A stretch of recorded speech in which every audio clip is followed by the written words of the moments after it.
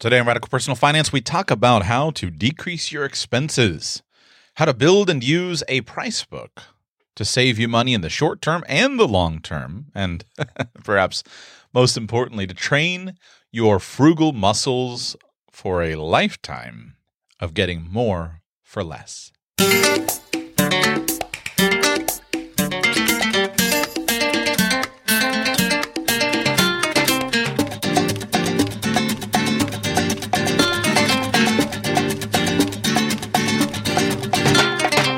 Welcome to Radical Personal Finance, the show dedicated to providing you with the knowledge, skills, insight, and encouragement you need to live a rich and meaningful life now while building a plan for financial freedom in 10 years or less. My name is Joshua, and I am your host, and today we're going to be very, very practical, continuing our quest of helping you to save money by talking about price books. I'm going to explain to you what a price book is, talk about the benefits of having one, how to build one, and share with you some of the surprising results of my own work in this area. I've stated recently several times that one of my goals for 2018 is to cut our grocery budget, our family grocery budget, substantially. My personal target is to see if I can trim out about $2,000 this year off of the money that we spend in groceries. A little hard to track sometimes because, of course, we have a pantry and I don't have it exactly perfectly figured out, but that's kind of the mental goal in my head. I'm going to trim a couple $1,000 out of our grocery budget and knock this thing out of the park. And in order to do so, I have to go back to the fundamentals. I have to go back to the basics and pick up some of those things that I have let go. And I think, frankly, this is something that we find in many areas of our life. When we get out of shape, we have to go back to the fundamentals. When we start getting fat, let's say that you were fat and then you got skinny and then you get fat again, well, you got to go back to the fundamentals. And the same thing with saving money. And I've frequently found that I have to go back to the fundamentals. And one of those fundamentals for helping you to do a better job with your spending is the use of a price book. Now, I'm going to be using the example of a price book today in the context of groceries because all of us buy groceries in some form or another. And so that's probably the most practical way for us to use this information. But of course, you can and should use this in other areas. So what is a price book? In essence, a price book is your own personal record of what things cost in different places at different times. That's the philosophical sounding dictionary definition. But basically, it's a notebook in which you write down what the stuff that you regularly buy or want to buy costs you at different times and in different places. So it would be as simple as having a notebook, and if you're going to shop for green beans, you write down how much green beans cost at the different stores that you go to. And you write down if there's a sale on green beans and if there's not a sale, and you calculate how much green beans cost per pound, and that helps you to figure out where to buy your green beans. Because some stores will regularly have green beans priced more cheaply than other stores. It'll also help to guide you on when to buy your green beans. You may find that at the end of the harvest season where you live, there are dramatic sales on green beans, and you can buy boxes and boxes of them at a 50 or 70% discount. And if you can figure out how to either use them or to store them, that may be a really good way for you to get the valuable nutrition and food content of the green beans at a cheaper price. Of course, there are some other products that you may buy regularly that you can use sales and coupons to know when to stock up. Maybe you buy coffee in a big can, a number 10 can at your local store, or maybe you buy jars of peanut butter and they're having a sale at the store, and you need to know, well, should I buy a dozen jars of peanut butter or should I just buy one or two? And if you'll start to do this over time, it'll allow you to always pay the lowest possible cost for the items that you want to use, but you have to have the data. A price book is so valuable because it helps you to know which stores give you those best prices and when to stock up. One of the trends that you should observe in your own life and in others' lives is as you go from poverty to wealth, and as you continue in that journey, you should take advantage of your wealth in order to buy larger amounts of product that you're going to use at lower prices. If you study the poor people all around the world, you'll find that one of the things they do is frequently buy very small quantities of things because their cash flow is very limited.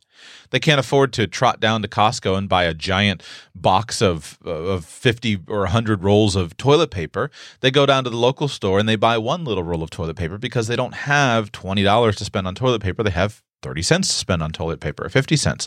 By the way, Costco toilet paper costs 50 cents a roll. 53 cents a roll. And that's one of the benefits of having a price book, is to know that every time you put a roll of toilet paper on, how much that actually costs, depending on where you are purchasing it. So when you don't have a lot of money, you have to buy things in small quantities. But when you buy things in small quantities, you usually pay the highest possible price per unit, the highest possible price per roll of toilet paper. Because this isn't so common in the United States, although it does exist. But in many parts of the world, if you go into a barrio or a neighborhood, a ghetto of some kind where there are many, many poor people congregated together, you'll find that they do their shopping in the local corner store. Whatever they're called in your neck of the woods, whether it's a pulperia or a sari-sari store or a Arabe du Coin or a Dollar General or whatever the local iteration of it is, you have a shopkeeper who takes and buys large packages and splits them up. Very convenient and helpful for poor people, but pricey when considered on a unit prices. So as your wealth grows, you should look at the things that you buy, and you should be willing to purchase larger quantities of them as long as you're going to use them, if you can get a better price. But the price book is what tells you when you should stock up. Either when in the season. One of the strategies everybody can implement is just do your shopping off season. Purchase your lawnmower, if you need a lawnmower, in the fall. Purchase your snowblower in the spring. Purchase your winter clothing in the spring when it's being rebated and discounted. One of the best times to go shopping for your Christmas presents for next year is right after Christmas this year. The next best time to buy your candy for next year is right after Valentine's Day or right after Halloween this year. Look for the to be out of time, and look for when the best time to buy certain things is that you can stock up. As long as you're dealing with products that aren't going to go bad, that's going to be helpful to you. And also stock up anytime you find a good buy, whether that's a good buy that you can manufacture, create, by a discount that you find, or coupons that you can apply, rebates that you've discovered, or a good buy just simply in terms of a good sale. And the price book tells you how to do that. Now, with regard to food, I think this is the best place for us all to start, because most of us have a dizzying number of options available for where we can actually purchase our food and what kind of food we can buy. I live in a food oasis. I talk about food deserts, which is the idea of living in a place where there aren't a lot of great options available for you to buy good food. I live in a food oasis. It's almost embarrassing. Within a very reasonable within 10 minutes of my house in the car, much of it within 5 minutes, I've got bunches of grocery stores. There are Publix, there's a Winn-Dixie. These are regional southern grocery stores like Kroger. There's Aldi nearby. Then there's tons of elite stores where I live. We've got Whole Foods, Fresh Market, Trader Joe's. I've got health food stores, independent nutrition supermarkets, and health food stores where you can purchase all of the crunchy stuff. I've got a great ethnic market, couple of big ethnic supermarkets that live where I live. One that's targeted towards Latinos. Everything's in Spanish. All of the food is from Central and South America, all the Central and South American brands. One that's targeted towards, it has a lot of Hispanic food, but a lot of Arab food, a lot of Indian food, a lot of food from the islands. Basically, if you need to buy live crabs or jellyfish tentacles, or if you want to get a frozen goat head for your dinner tonight, or purchase a package of cow's feet, that's the store you go to. It's always, I love taking my children there because we're usually the only white people in the store, and they love to look look at all the little animals and things that you can buy. I've got fruit and vegetable stands. We've got Walmart. I've got the big box stores, Costco and Sam's Club and BJ's and various green markets. The one place where we lack, what we don't have, is we don't have access to a lot of local producers or a lot of local farms. Where we live, the green markets are kind of hoity-toity posh affairs rather than places where you can actually go to get a deal. You pay through the teeth when you go to the green market because usually you're buying the fanciest, most artisan food. And so that's not a great place to save money. That's a good place to go for the experience. But we live in so many of these. I have an abundance of riches where I live in that regard. But it's hard to know what to buy where. And it's hard to do this in your head. So let me walk you through the process of creating your own price book, and then I'll tell you some of the examples of the results of me going back to this. When my wife and I first married, I used to have a price book at that time, but our food shopping was so simple that we just kind of gave it up and quit. But now I'll go back to that fundamental. What you do, in my recommendation way, is start on paper. And what I prefer is a 3-ring binder. And the reason I prefer a 3-ring binder is it makes it easy to change the order of the pages. And I use just simple notebook paper. And you're going to designate a page to each type of food that you buy. So what I would do is if I'm trying to figure out where to buy green beans, I'll just write at the top of the page a very natural category listing. For me, it would be beans, green. And I'll alphabetize the pages based upon the product. So I know that my beans are going to be on one page. I'll have beans, green. And of course, on that green bean, I won't put it out into string beans or all the different varieties. I'll just put basically things that are kind of like green beans. Then I would have a page for dried beans, things like that. I would have a page for peanut butter and a page for eggs.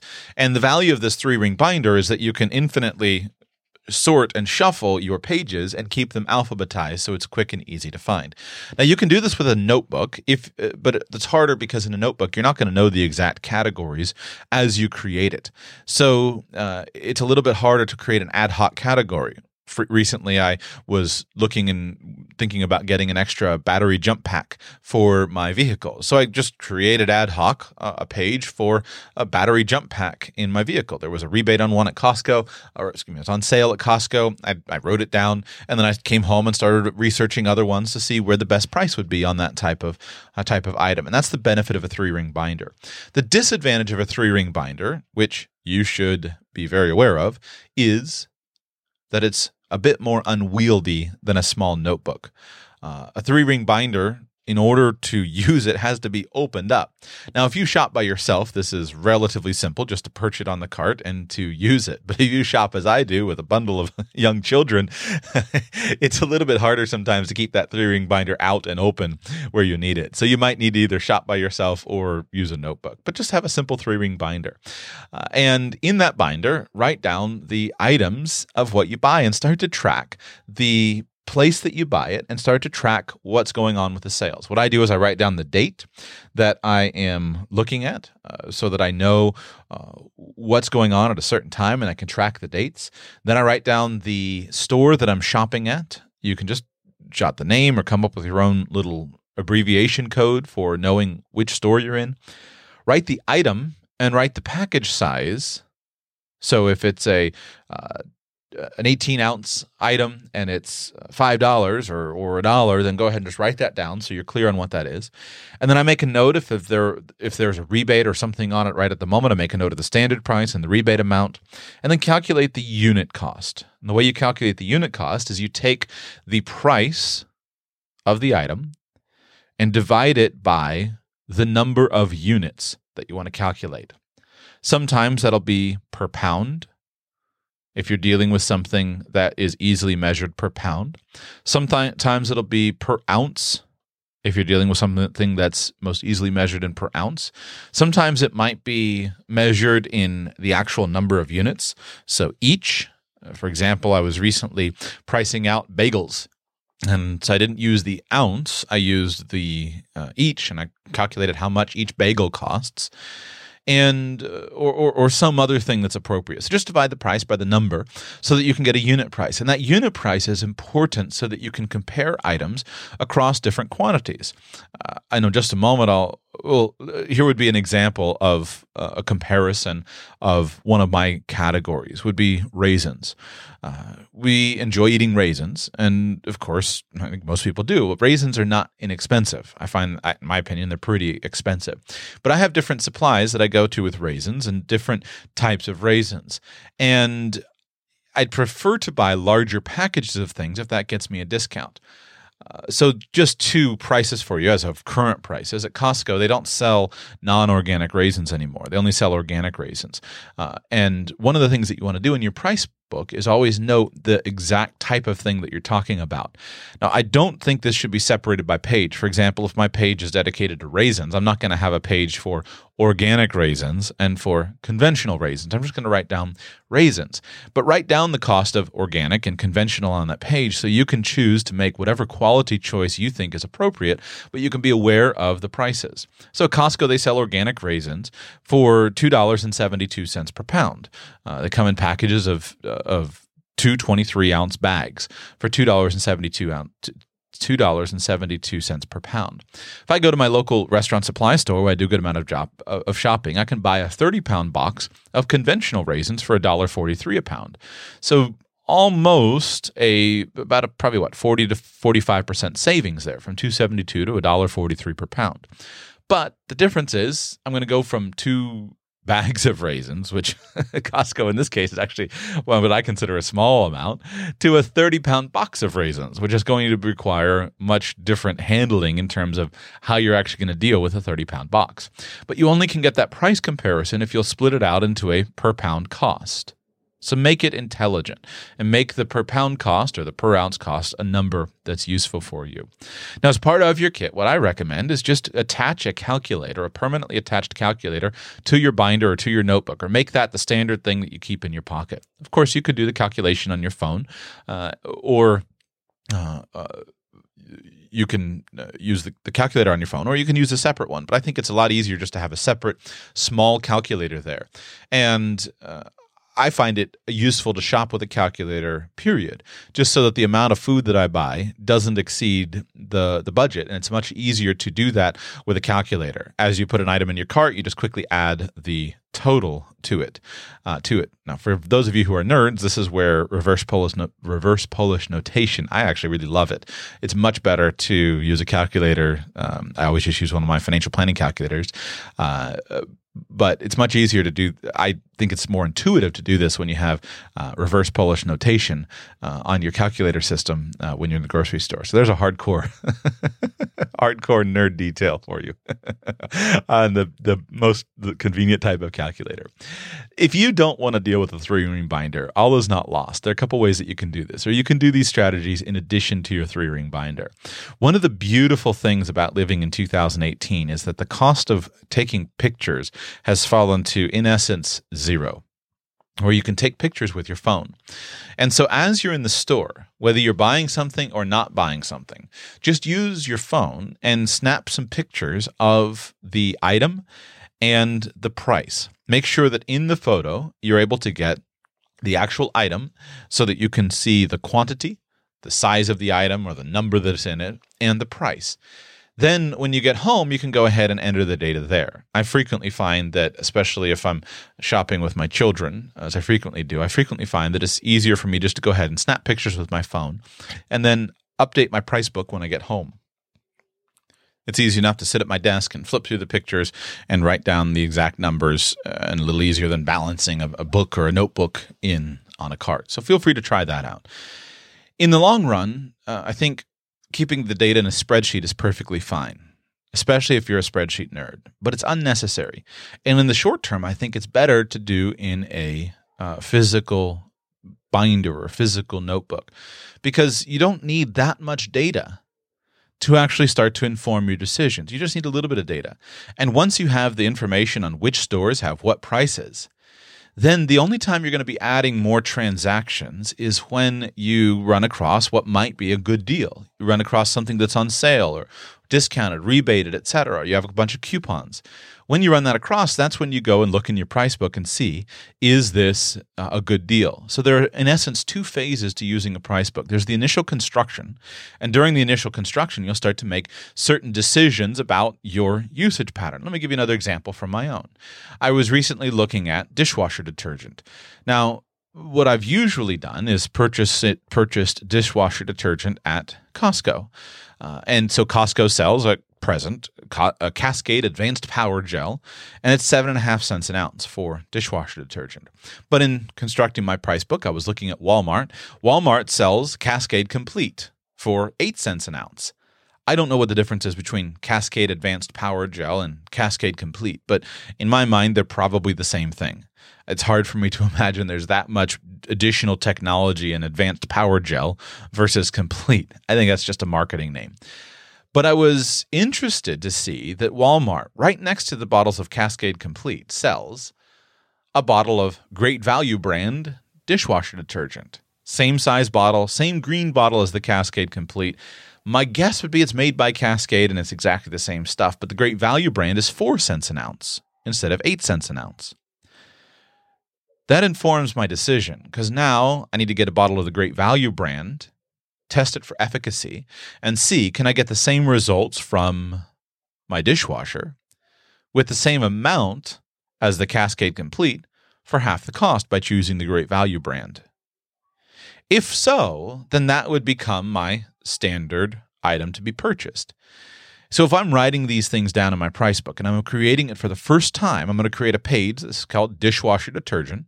I'm going to look around at my options. I'm going to look at Costco. I'm going to look at Walmart. I'm going to look at the grocery store. I'm going to look at some different brands and try to figure out what brands are available and what's their cost per ounce. Or if necessary, you would do cost per load.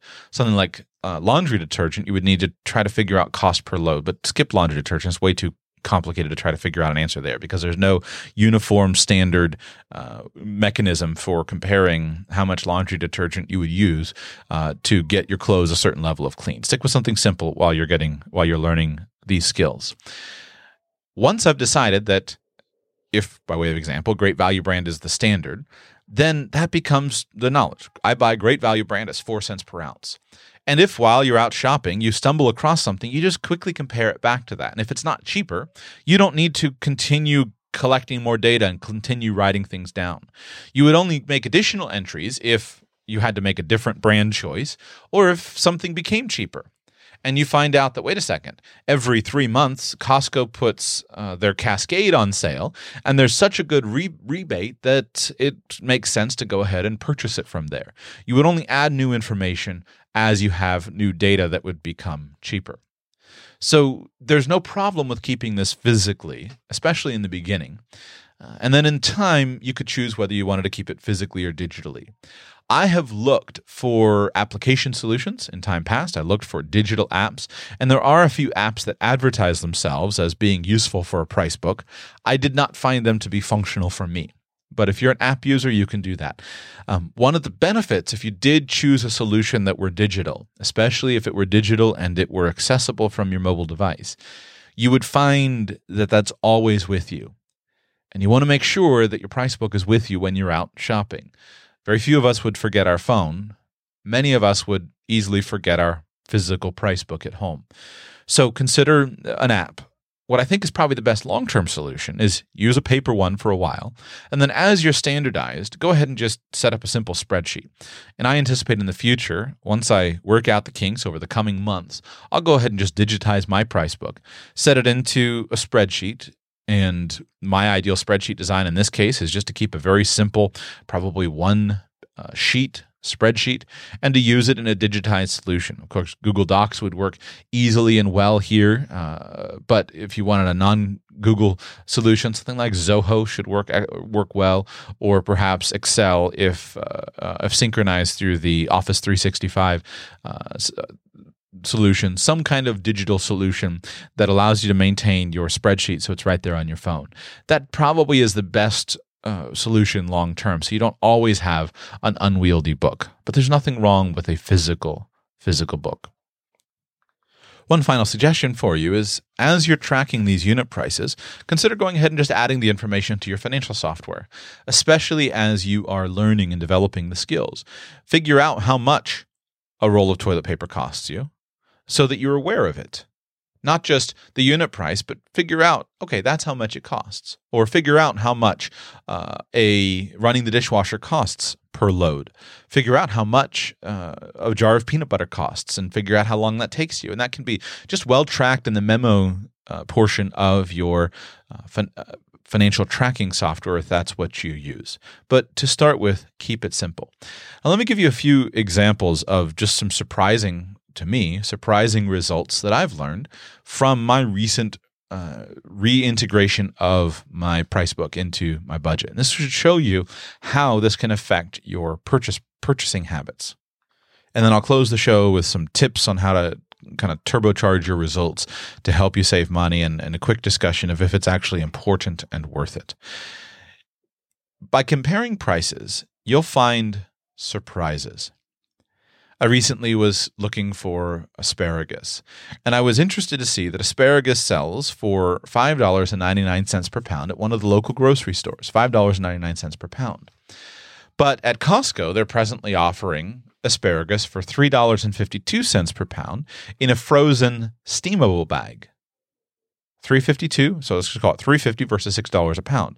That's probably about a 45% savings by purchasing it frozen. Similarly, when pricing green beans, I found that I could buy in my local grocery store, I could buy green beans, fresh, conventional green beans in bulk for $1.69 per pound. But for $1.34 per pound, I could purchase organic frozen bags of green beans at my local Costco. That's instructive because my understanding is frozen food is perfectly nutritious. In some cases, it's more nutritious because it's fresher.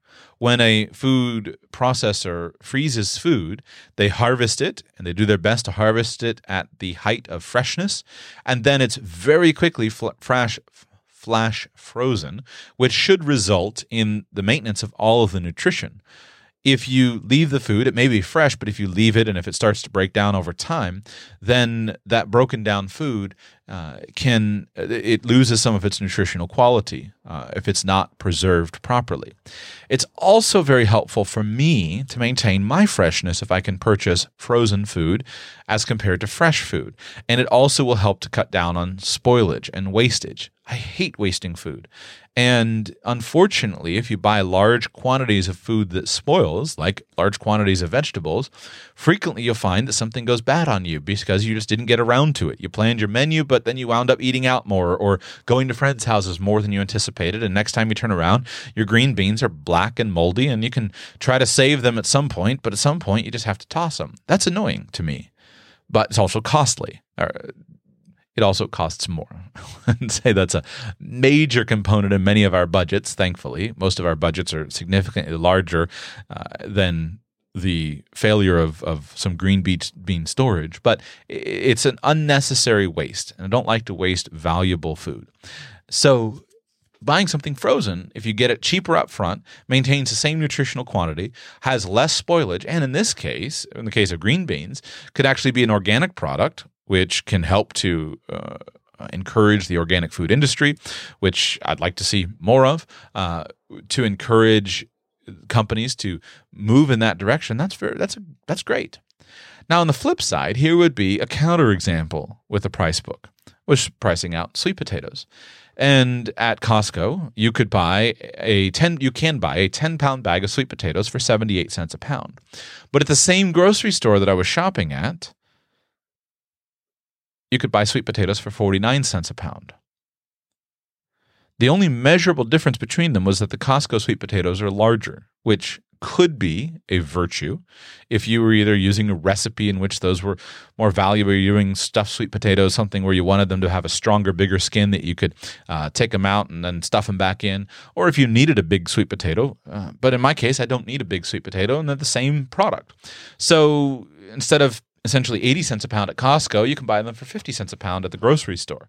Now, of course, I also priced in the 40-pound box at the restaurant supply store, and that comes out to be cheaper than either of those. And let me give that as a good example. Let's talk about eggs. One of the valuable things about a price book is starting to understand if you get a benefit from a bulk buy. I have frequently in the past purchased a lot. My family in the past, we've eaten a lot of eggs. We've pulled back on our egg consumption recently, but we've eaten a lot of eggs. And at different times, I either buy the fancy and high quality eggs or the cheaper eggs that are mass produced.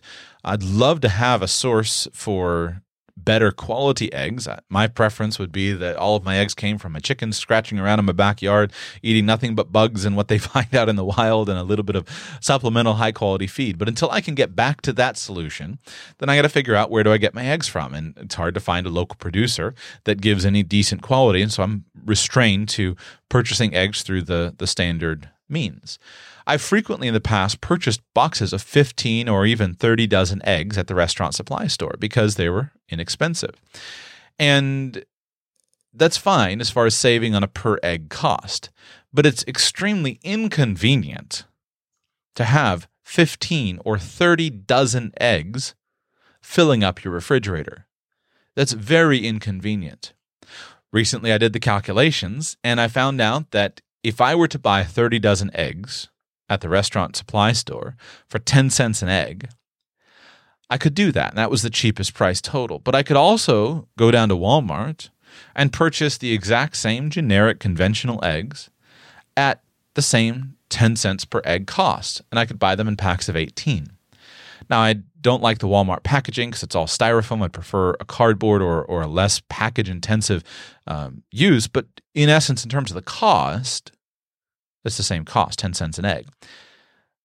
A lot more convenient for me to buy eggs 18 at a time and store a couple packages of those than to buy 15 or 30 dozen eggs at the restaurant supply store. By the way, if you're interested, this also gives you the data to compare perhaps a higher quality form of egg. So I can no longer buy packages of the same inexpensive eggs at the local Costco, but you can purchase, they have more of the higher quality ones. Their basic cage-free option, which whatever that means is one of those things where until I've actually been to the farm, I don't trust the labels, but I'm sure that Costco's doing their best. A cage-free set of eggs at Costco comes out to 14 cents an egg. And so you can calculate, do I get additional benefits? Is this additional cost worthy of me supporting it, paying my money? Is there an additional nutritional value there? Is there an additional ethical value there of encouraging cage-free egg production instead of standard egg production, which is pretty atrocious? You get that info from the data. You can also calculate then your daily cost of egg, and it's a lot easier to do that if you know that each egg is 10 cents and your family uses a dozen a day. There's $1.20 every time you make eggs. Good data to have. A couple of other interesting examples would be something like bagels. I recently had purchased some bagels as a special treat for my family down at one of the local discount food stores. There's a day-old bread store, and I popped in there, and I thought I was getting a good deal. I got 2 packs for $4. They came out to be 40 cents each. But I also found, however, that it wasn't that good of a deal. At Costco, I could purchase them for 42 cents each, and actually a bigger bagel. But I found the cheapest price there was actually Walmart at 31 cents a bagel for a cinnamon raisin bagel. And one more interesting example that was surprising to me was chips, tortilla chips. I hate buying chips, period, because they're just, in my mind, one of the most overpriced, non-valuable food items that we love in our culture. They're bad for you. They have almost no nutritional content. They taste great, but they're crazy expensive. But I do give in on tortilla chips. Enjoy eating tortilla chips, and the cost of tortilla chips is so much lower than some of the other ones that I think it's reasonable. The cheapest source that I'd found for tortilla chips was the restaurant supply store, where for $1.59 I could get a 12-ounce bag of tortilla chips. Comes out to 13 cents an ounce. But when I did the math, I actually found that the Kirkland brand at Costco, their organic tortilla chips that they sell, comes out to 12 cents an ounce. Cheaper, very delicious chips, and organic. That's what a price book tells you. If you start to integrate the use of a price book with nothing more than the cost of a little bit of time up front, you'll make smarter buying decisions. And this can substantially help you to cut your bills. Now, here are some tips for you on how to actually do this and how to turbocharge your results. First, I recommend that you track everything, as long as you're not the kind of person that gets overwhelmed by that. I don't get overwhelmed by data. I enjoy it. I enjoy the minutia. It's fun for me. I'm a nerd. It's fun. I enjoy knowing that an egg costs 10 cents. So if I'm going to make a breakfast of scrambled eggs and we're going to have 15 eggs, then there's $1.50 in eggs and 32 cents of cheese. I think that's interesting. I think it's fun. A lot of people don't. So if you're the kind of person who is totally overwhelmed by all this data and all this minutia, just start taking notes on a few things and just keep it very, very simple. But do go ahead and start tracking some things. If my systems don't work for you, figure out some system, but write some things down and start to track them. So at least with your normal decisions, you can start to know where you get your best deal. And do it on the stuff that you regularly consume. Many of us know, hey, there's a shirt. Let me go ahead and pick up that shirt and buy it. We know what our price is for a shirt or a pair of shoes or something like that. But we often don't know it when it comes to jars of peanut butter. Another big benefit of maintaining a price book is you'll automatically start to delay your purchases a little bit. And it's very valuable for you in controlling your outflow to stop and to think before you spend money. Impulse buying destroys many people's budgets. One of the very good methodologies of controlling impulse buying is to give yourself a time delay. You can buy anything you want. Give yourself a rule like this. You can buy yourself anything you want, as long as you have the money for it, and as long as you write it down on a list and leave it there on the list for an appropriate period of time. Maybe it's 7 days, maybe it's 30 days, something like that.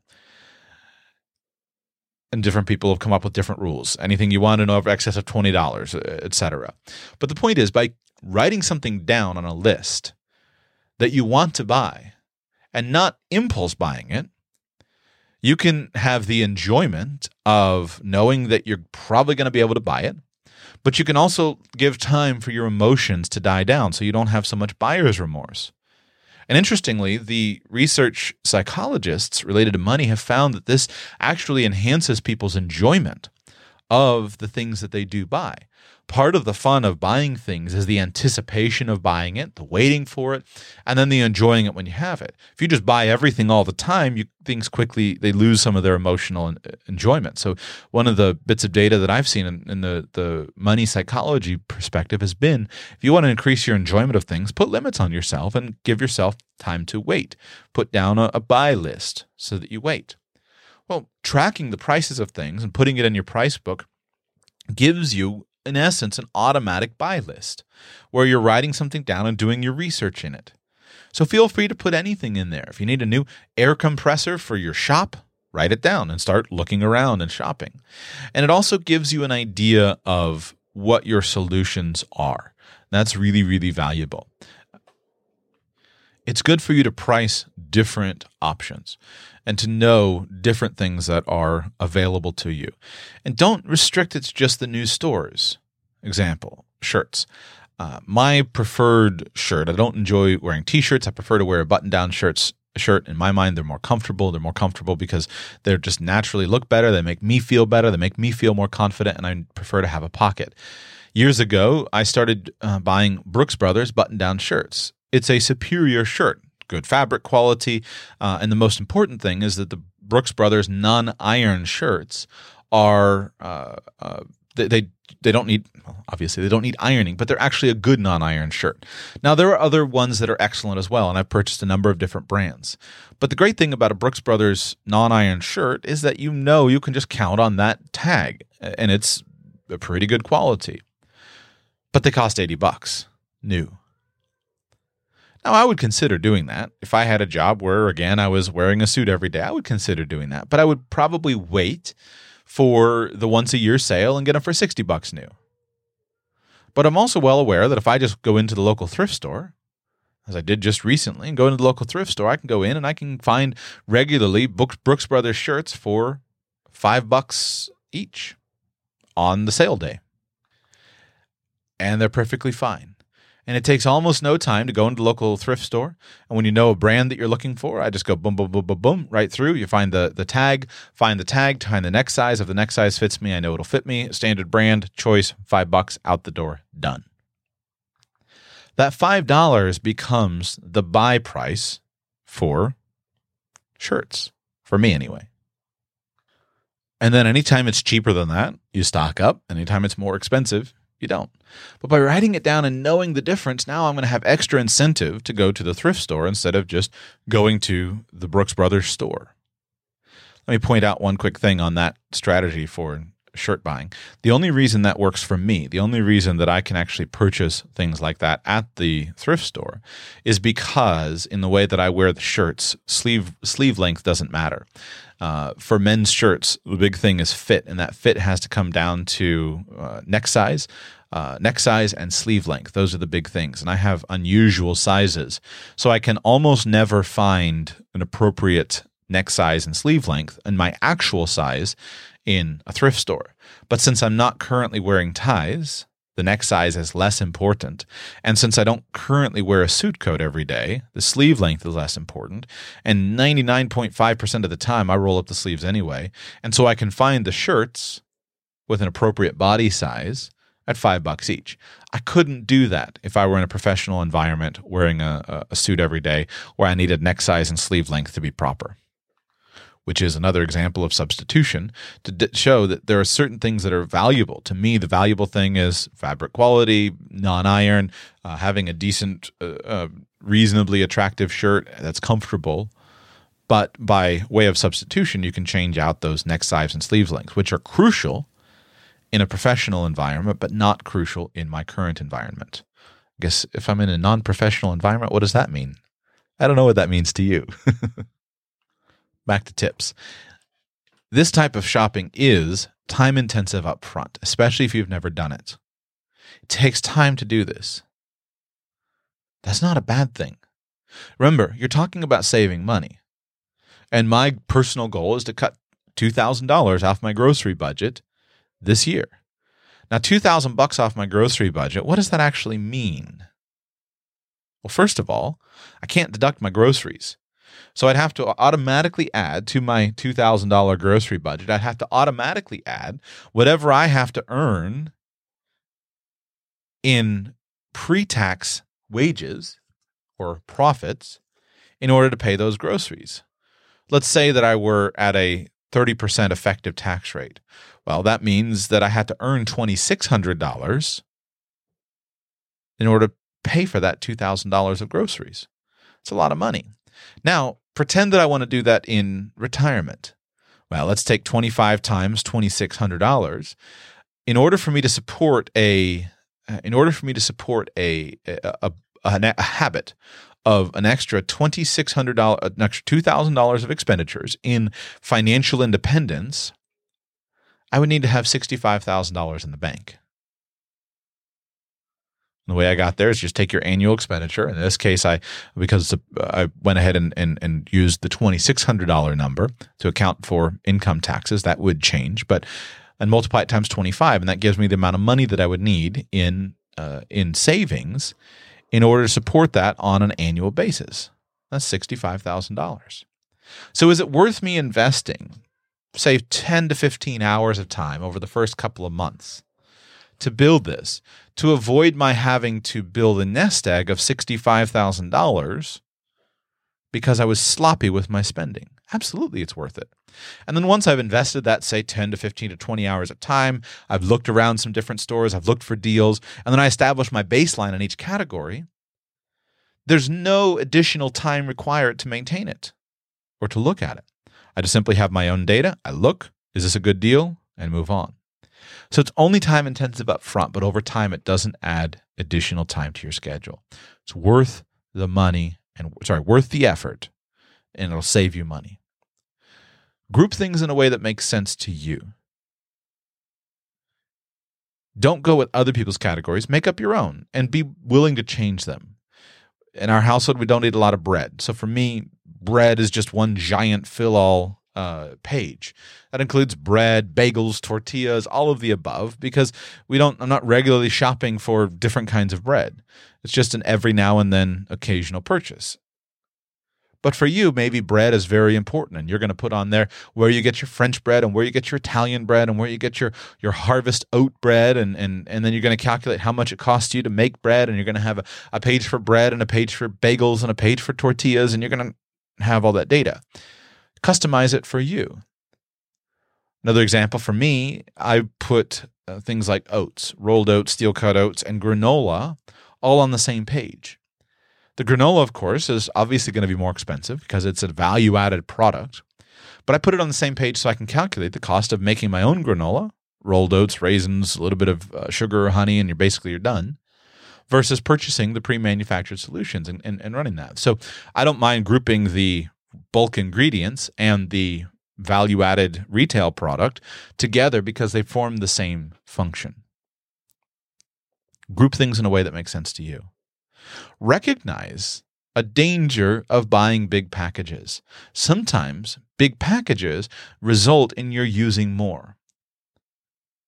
And so either account for that in your usage standard or make a different choice.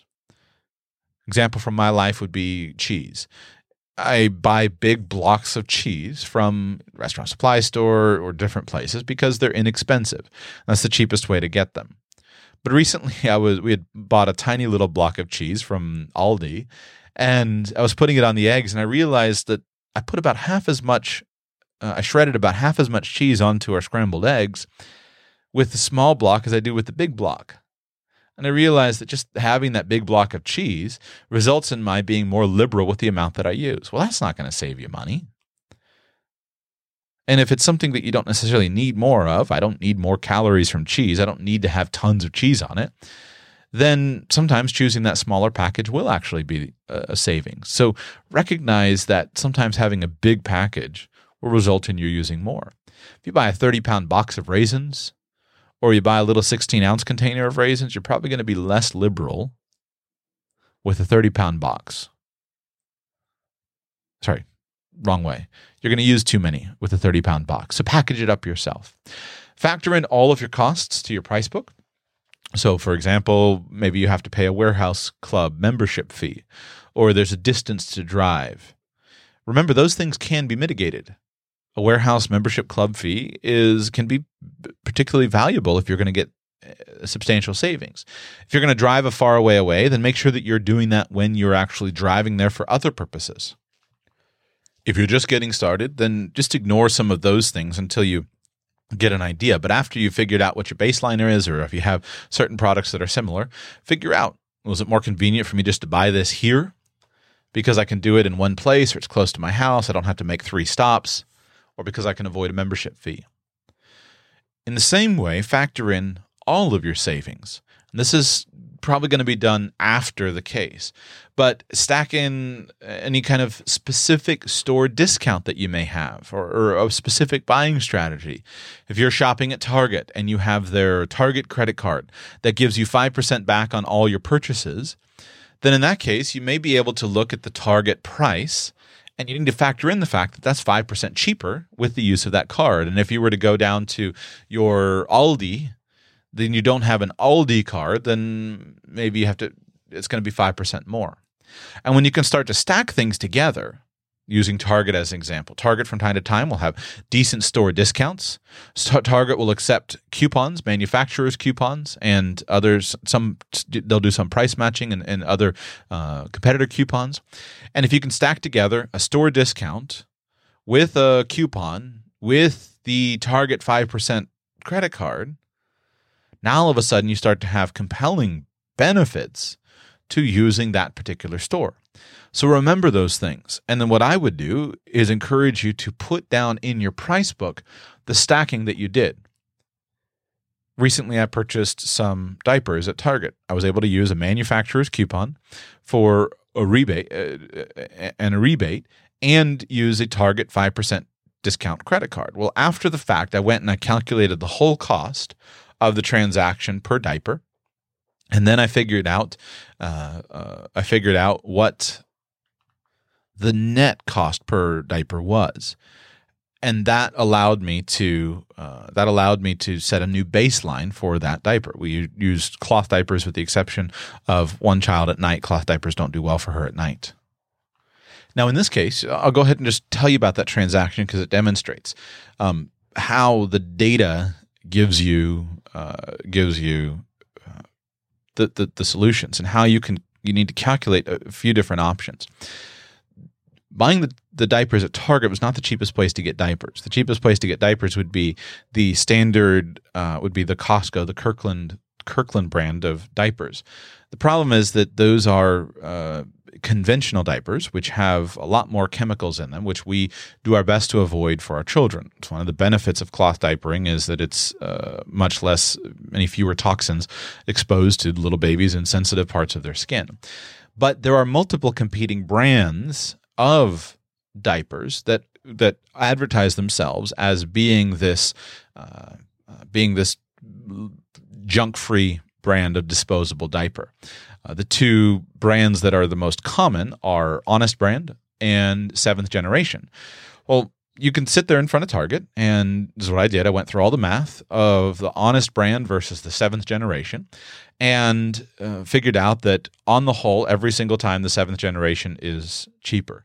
To my knowledge, I'm not aware of any inherent product characteristics that would make the Honest Brand superior such that I'd be willing to pay extra money. I'm already paying extra money to have a less toxic diaper. But in this case, why not go with the less expensive, less toxic diaper instead of the more expensive, less toxic diaper? The next thing is to look, and the benefit of doing that at Target was when I was doing this math, they were offering the same rebate on all of the choices, which included Honest Brand and Seventh Generation. The next thing is looking at the sizing, and sometimes with diaper sizing, you can calculate the savings per size, and then if your child is on an in between and you can stretch one size or the other, go with the one that's a smaller size. If you can do it before the child outgrows it and save per cost, and then stack that onto the rebate, and then stack that onto the store 5% card, and I wound up with the least expensive option possible. So whenever possible, try to look for those multiple avenues. Now, it still came out, again, more expensive than Costco for size 6 with that transaction. I paid 49 cents each, whereas the standard Kirkland size 6 would be 32 cents each. That's a big difference there, but that was the choice that we made. And so you can make whatever choice you need to do based upon your personal values that you have and the constraints that you put upon your expenditures. Use those coupons. Use the price matching policies. Many stores will always match a coupon price or an advertised price from somewhere else.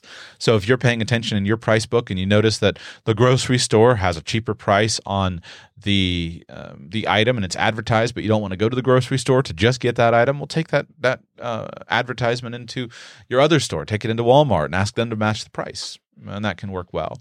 Don't forget the internet. One of the values of having this written down is that you can come home and then use the internet. And sometimes the internet will save you money. Think through this. Exactly the same things. With Amazon, I don't use this, but if some of you, because our diaper purchase is more occasional, given that we use cloth diapers in our family. But if you're a regular user of disposable diapers, then look into the stacking up of Amazon and Subscribe and Save and the Amazon credit card, etc., and see what your unit price comes out to. Stock up when it's the right time and the right price. And some things it's easier to do. Some things you have to do more work. Peanut butter is something that I've found is important to stock up on. We like to have just the peanut butter that's just peanuts and salt, and that's hard to find. Most of the peanut butter has sugar in it, so we try to avoid the sugar. For years, it was just standard. I used a Publix store brand, and that was just the easiest thing to do. But then Publix discontinued their store brand, which has left us with the only solution being a Smucker's natural product line that they have for that particular type of peanut butter. So, of course, I can buy giant tubs of it at the restaurant supply store. I can buy the Kirkland brand at Costco, which I don't care for, so I just knock that off. But still, that calculates the per unit cost. With a rebate, I recently found a deal on peanut butter that with the rebate, it's cheaper than the giant tubs of the junky stuff at the restaurant supply store. In that case, clear the shelf. There have been times I've come home with 20 jars of peanut butter. Lasts a long time. Certainly not going to go bad in my usage schedule. So stock up. That's easy. Some things, of course, it's not so easy. But it may be worth in your best interest to think through a little bit. Put some stuff in Ziploc bags. Use some Tupperwares. Use your freezer. In some cases, use a food saver, a vacuum sealer. Maybe for some people, it's worth it to do home canning. I think that unless you live in an agricultural area where you can have access to huge quantities of much discounted produce, I think canning is so labor intensive. I've done it, and I've done it with meats, but I don't have a source of those vegetables. But maybe you do, in which case you can do home canning, and that'll produce much better solutions for you.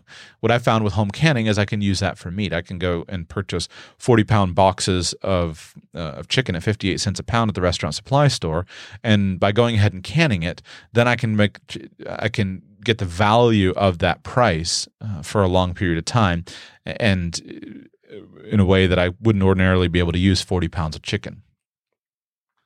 And then finally, don't forget to extend the life of things whenever possible. Just because you got it cheap doesn't mean you should waste it. So look for all those ways to use something less and to extend its life through better care and maintenance. And you can do this to many different things. From time to time, just pick something that you're purchasing and do a web search and try to figure out how to extend the life of something. If you find yourself buying disposable razors, search how to extend the life of your razors. And you'll find that with something like a razor, you can oil the blade so it doesn't rust, or store it in oil. I've done that. You can strop it on a towel, on a leather strap if you use that, or just a pair of blue jeans or an old blue jeans. You can strop your razors and make them last longer. You can get 50% or 100% more lifespan out of your razors with just a little bit of use. If you're buying shoes, how to extend the life of your shoes. Maybe it's time to get a pair of shoe trees, or maybe it's time to change. When I was younger, I used to drag my feet, and that resulted in the back of my shoes being worn down. Well, that's dumb. Fix the problem of the habit, the bad habit, and that makes your shoes last longer. And all those things result in your having a lower total cost of ownership, like we discussed in last week's show, where we talked about how to save money. Buy it cheaper, make it last longer, and use it less. And I close with this question. Is this important? Is this worth your time? The examples that I'm using from groceries, on the whole, each individual one is not that big a deal. Is it really going to matter in your budget that you can get Costco organic tortilla chips at 12 cents an ounce instead of 13 cents an ounce at the restaurant supply store? Obviously, if the question is, does saving that extra 1 cent per ounce going to make you be broken in debt at the end of the year if you buy a bag of chips every few weeks? No, of course not. We're grand total, we're talking about a couple of dollars. But I don't think that's the only way to look at it. Number one, we're dealing with a skill here. And once you've developed that skill can be applied to every other area of your life. Skills come with practice. And all of these little transactions give you a chance to practice. When I outline this, it sounds very complicated. I'm good at taking something simple and making it sound very complicated. But let me collapse this down to the simple. All it practically means is now I know that tortilla chips at Costco are cheap. And so I'm going to make that my standard tortilla chip that we buy when we need chips. And when they do put them on rebate, I'm going to grab a few extra bags because they'll last for probably a couple months. And that way I have some extra bags. That's it. It doesn't require any more time. I may be at Costco anyway. It doesn't require any more effort. And it's perfectly fine to go ahead and buy another bag of the other chips from the store next to my house if that's what I need sometime just to make up for a recipe or to have a little snack. So when we go through all the mechanics of this, it sounds very complicated, but in actuality, it's very simple. And the knowledge is simple. But all these little things do matter because they demonstrate you developing skills. And as you develop and practice those skills, they will translate over to bigger areas. Many people, when they buy a car, believe it or not, do actually just go to the car dealership and buy the car. They don't research it. They don't pit dealers against one another. They don't put competitors. They just go and buy the car. You don't believe me? Just start helping people with their money, and you'll find that that's exactly what happens. I didn't know that people ever bought cars from buy here, pay here places. Right? You see them on the side of the road, but it was it was anathema to me to think that I would go to a buy here, pay here used car store to buy a car. So I didn't know that anybody actually did it. Until a number of years ago, my parents took in a young lady who was in difficult circumstances, and she lived with us for a while, and they were helping her. And I found out that she had bought one of their cars, and it was a nightmare of a deal. I forget detail of numbers, but basically she wound up paying $5,000 for a $1,500 car. It was a measure of ignorance and naivete and just a tough situation. But many people actually do that. So who doesn't do that? Well, the type of person who knows to do research, and there are different levels of this. It is very much probably more important if you're going to buy a car this year, and that's something that you need to do. It's more important if you've only got 20 hours to spend. It's more important for you to spend those 20 hours getting the best possible deal on your prospective car than it is for you to figure out how to save money on your tortilla chips. Because you can save thousands and thousands of dollars off the cost of your car with research and negotiation, where you may only save $10 this year on the cost of your tortilla chips. If you have to choose, focus on the tortilla chips. But my observation has been that very few people only have enough time to save money on their car. Either you're the type of person who knows that saving money is valuable and you look for little strategies on just about everything, and that leads you to save money on your car, or you may just tend to be the kind of person who just pays whatever is in front of you. I was talking with my wife about this the other night. There are a couple of gas stations by my house that I do not understand how they pay it there in business, because they charge 30 cents a gallon more than the gas station that I use, which is about 1.5 miles away. I don't understand where they get their business from. And I just look around and I think they don't offer anything in terms of the quality of the product. They don't offer anything in terms of the layout. It's not that I shop at the nasty, dangerous gas station and these are nice. So same product. The cheap gas station has a better environment. The location, I don't see that they're offering anything in terms of location that's all that superior. And it just doesn't make sense to me. But yet all the time I see people there putting gas in their car. Now, I would understand if we were maybe in a tourist district or there were lots of travelers, or this were one of those things where it was a matter of convenience just getting off the highway, but none of those things apply. It's a mystery of life to me how these gas stations stay in business. Just for me, it makes sense that I'm the kind of person who's going to look for a deal. And since I'm constantly driving past the one that's cheaper and better and more convenient, but it happens to be 1 mile away and it saves me 30 cents a gallon, I'll just use that one. But back to the car. All these little saving strategies have many more opportunities for you to use than buying a car. What, are you going to buy a car once every 5 years if you have multiple cars, once every 10 years if you have one car? A car these days should last you 10 to 20 years. So you can only do that about one time. Whereas all these little things have lots of uses, and it doesn't take any more time. Next reason this is important is just that there are lots more strategies for all these things, and they're much less efficient markets than some of the big strategies. I'm so thankful. The new car marketplace has become much more efficient in the last few years. I've watched it carefully. With your ability to deal with things with virtual bidding, with access to information, the new car market has become much more efficient. And if you're going to buy a new car, it's relatively easy for you to get a decent deal, and there aren't that many strategies for you to save. But the vegetable marketplace and the fruit marketplace and the bread marketplace is pretty inefficient nearby you. And so you can use these strategies. There's tons of them. They're all over the place. The actual amount of investment of time is just tiny. And it's good practice for you to be ready for those big things. It's a good experience for you. It's a good experience for your children. The way that you train your children, especially as regards money, will drive them in the direction that they'll pursue as young adults and as adults. That's your responsibility. So I'll just close with two little stories that perhaps you'll think are funny, but they're real stories from my life here in the last week.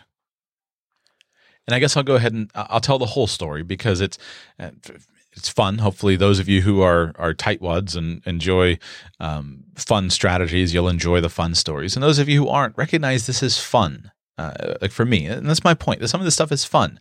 I enjoy sitting down and working on my price book. If you don't, that's fine. My wife doesn't, so I do it. It's fun. She enjoys things that I don't enjoy. And so she does some of those things. But for me, putting some of these things together is really fun and it's really important. I'll share the story. So with regard to children's bicycles, my son, for those of you who don't know, with children, some of the ideas of teaching children to ride bikes has changed over the years. When most of us were growing up, we started off with a tricycle and then we got a bike with training wheels. And then in time, we would take those training wheels off. And that's the process that many of us went through. And I have the scar on my chin to demonstrate the challenge of that from the first night I rode a bike without training wheels and fell and crashed my chin open. But that's changed. And now there's a popularity of something that's called a Strider bike. That's the leading brand name. But in essence, it's a pedalless bike that you give to little children and they learn to ride it around. And it's fun for them because they enjoy taking those bikes around and they can get the enjoyment of riding without having to deal with the pedals. They just put their feet up and down. And there's a very natural and easy progression. So for our eldest son's first bicycle, we were actually given for his birthday, one of those bicycles by a friend who their child had outgrown it and they didn't need it anymore. So they gifted it to us, which was a very great gift. Of course, they asked, you have such a stupid stigma in the United States of America of not wanting to give things that are used. So our friends asked in advance, hey, we have a used bicycle. Would it be okay to give that because we don't need it anymore? And we thought it would be a good present. Of course, I'd love to destroy that stigma. I hate to see us constantly buying new things and filling up the landfill and the dump with just stuff that is perfectly good. So we said yes. So we got a free bicycle up front. And the great thing about the Strider bikes is that the kids can learn to ride them. And we found a really great solution for entertainment that at a local BMX track, we can go to the local BMX track and they've built a whole side track for these Strider bikes that you could take your 2 and your 3 and your 4-year-old and have them enjoy doing these things while some of the older kids on their pedal bikes are out on the big track. And so little frugal entertainment for the children, you might have that nearby. Look to see if you have a BMX track with a Strider bike. It has blown up in the last couple of years in popularity and we enjoy that. The kids really love it and we enjoy that. So my son has gotten to the point where he was able to outgrow, or he was in a place where he was ready to move up. Now, comparable buying strategy for my daughter, we didn't have a second one. And we waited around to see if one would show up for free and one hasn't shown up for free. But she was at the point where she needed one as well. So in that case, we had been given a number of years ago a bunch of gift cards for Toys R Us. And the problem was that we never used them because Toys R Us is just this insanely expensive store with toys that your kids use for a month and they get rid of. And we have no problem at all finding giant streams of toys that just invade our lives. And it's one of the blessings and the curses of living in the West. You work harder to keep toys out of your house than living in your house. And I so desperately wish I could ship them all up and get them to somewhere else where the toys are not in such abundant supply. I feel embarrassed even uttering the words about it, but that's the reality of it. We find constant streams of toys flowing in from friends as hand-me-downs, from friends and from family members. We find toys constantly when we're out trash picking and dumpster diving. They're just all over the place. And so it seems pointless to spend money down at Toys R Us, which might be why they're going bankrupt, but it seems pointless to us to spend money. But finally, we had a need for something. We were very excited that we could use these Toys R Us gift cards that were, I think, a baby shower gift a number of years ago. And so they put Strider bikes on disc on rebate. We were able to go and buy it, and I think it cost me $1 or $2 out of pocket to make it up, which was great. So now we have 2 Strider bikes. But going on with the frugal strategies going forward, and recognize something. I'm describing these for fun. I think most people who know me in person wouldn't necessarily know me as being a weirdo tightwad. I don't think that's the case, although I don't mind a little bit of that. But I think I'm uncomfortable with being too radical or too extreme in some of those cases. But we were waiting for a bike, waiting to see what would show up. So after Christmas, some friends of ours had gotten their son, who's older than our oldest son, a new bicycle. And so he had his previous one. And so they were looking for a way to get rid of it. And so we happily volunteered. And very kindly, they offered a chance to they said, hey, you want it? And we offered to pay for it. It's a very nice bike, but they were just happy to have it go to a good home instead of just randomly tossing it down to Goodwill. And they were just very happy to have it go to a good home. So we were able to get another free bicycle for my son. And we'd skipping the training wheels. I've been teaching him how to ride that, which my anecdotal experience thus far is I prefer the modern method of the Strider bike. It has worked so far with one experience so far, but it didn't have a kickstand, so he wanted a kickstand. So we went down and we were out shopping, and I went down to Walmart and we priced out the kickstands, and so in that chance, I showed him, look, here's the kickstand. You can buy it at Walmart.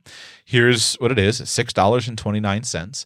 So let's not buy it. Let's wait. We don't have to have it right now. There's nothing pressing about needing a kickstand. Let's just write it down and see what else we can come up with and give it time. So we wrote down kickstand, Walmart, $6.29. Now, my intention was to come home and, check online and see, is there something cheaper on Amazon? Maybe check the local bicycle stores or anything else. Any other good ideas.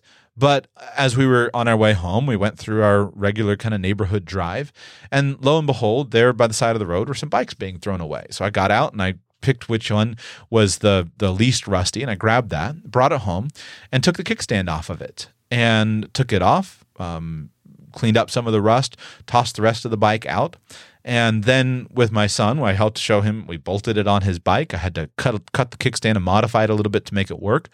But at the end of the day, we were able to develop a perfectly functional kickstand for his bike. And he had the lesson of deferring gratification, which was my point in this story. He had the lesson of deferring gratification to say, we have the money.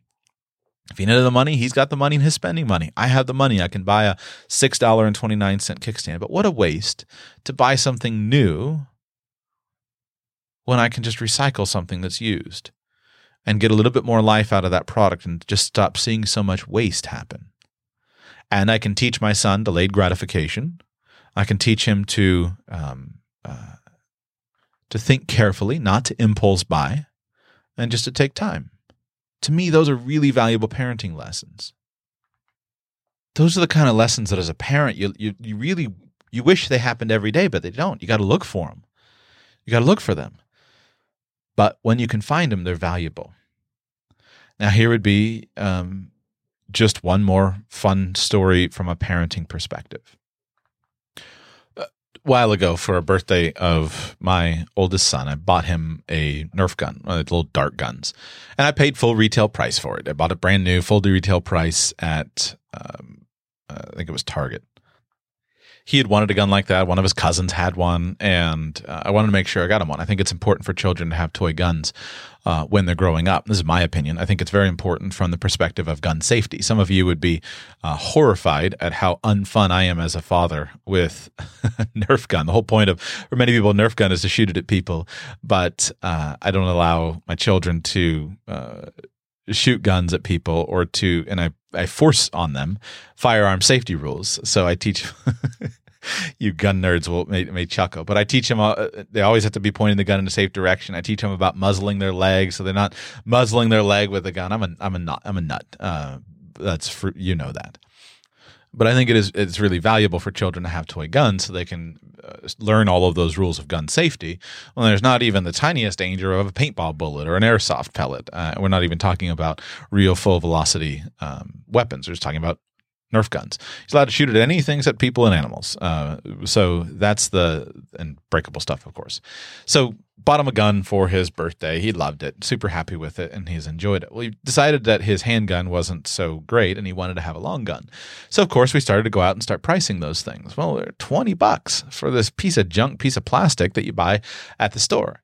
So one of the great benefits of the way that I've been teaching our children to handle money is that they have their money. I'm not going to buy him that, but he has his own spending money, and so if he wants to save for it, but thankfully he doesn't have enough money to buy it at this point. I think it's a total waste, but I think as parents, you got to let your kids waste money sometimes, right? So we'll see. But the point is that we can work with them, and I can say, hey, well, you keep saving, and when you have enough money, then that would be the solution. But immediately that needs to go down on the price list. And now he doesn't have a concept of what $20 actually represents, but I do. I think that's an egregious amount of money to pay for a gun that's not going to be used, and you have other ones that already do the job. But I've also got the lesson for him of looking for it. And so we can use that and say, well, here's what the cost is. Let's look at some different options. And we go different places, and I'm teaching him to forget the prices, have it in his head.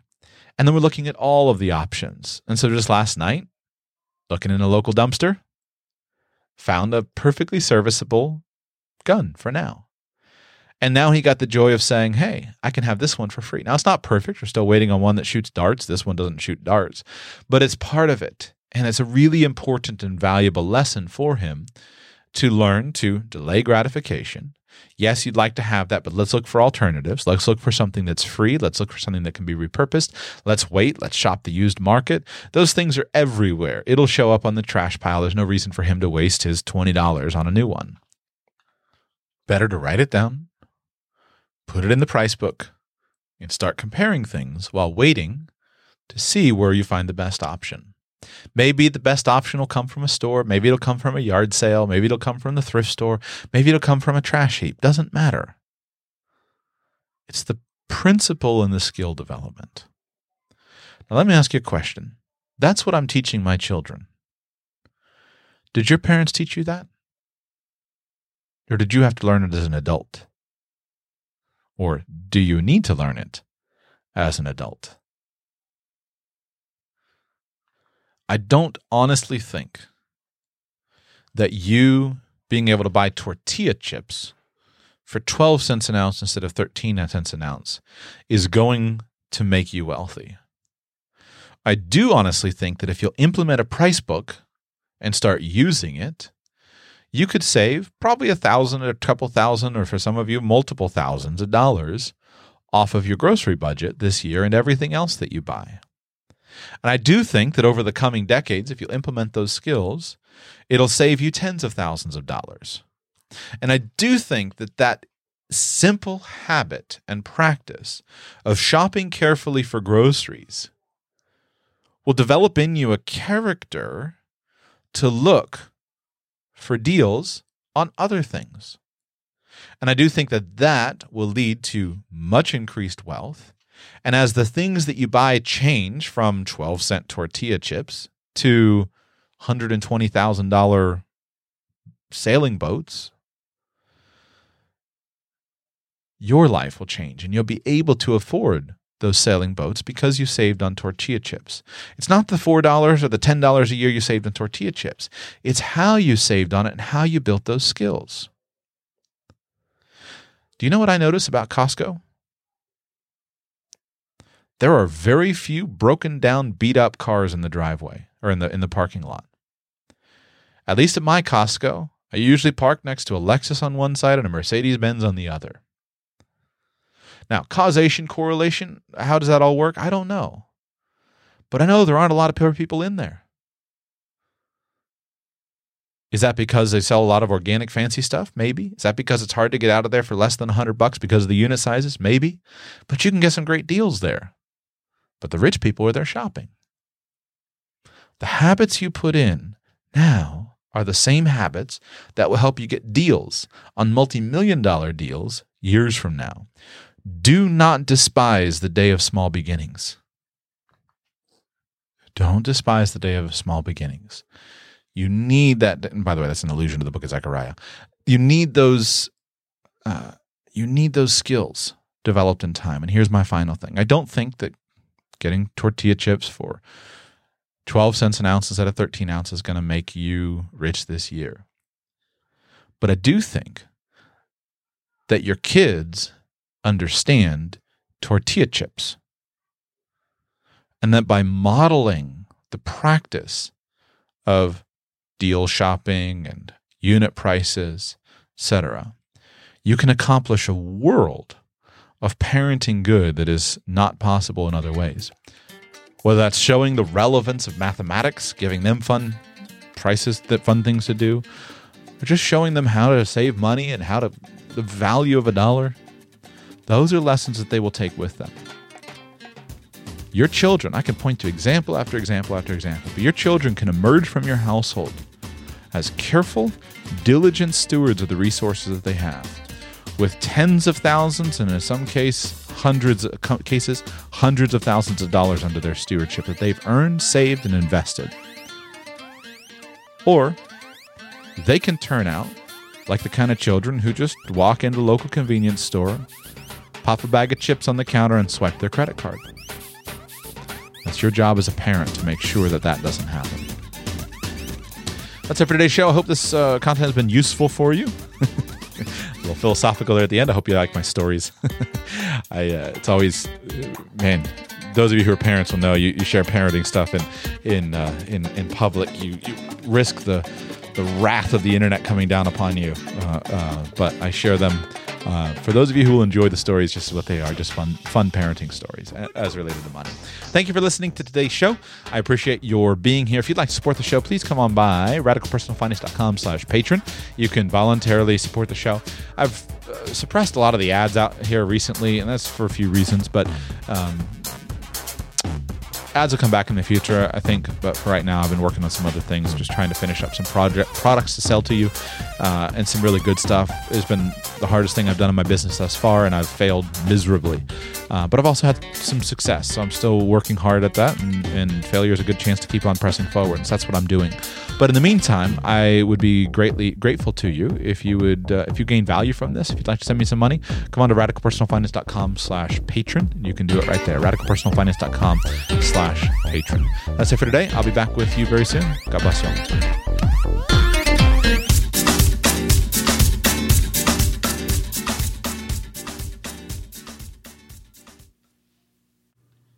This show is part of the Radical Life Media network of podcasts and resources. Find out more at radicallifemedia.com.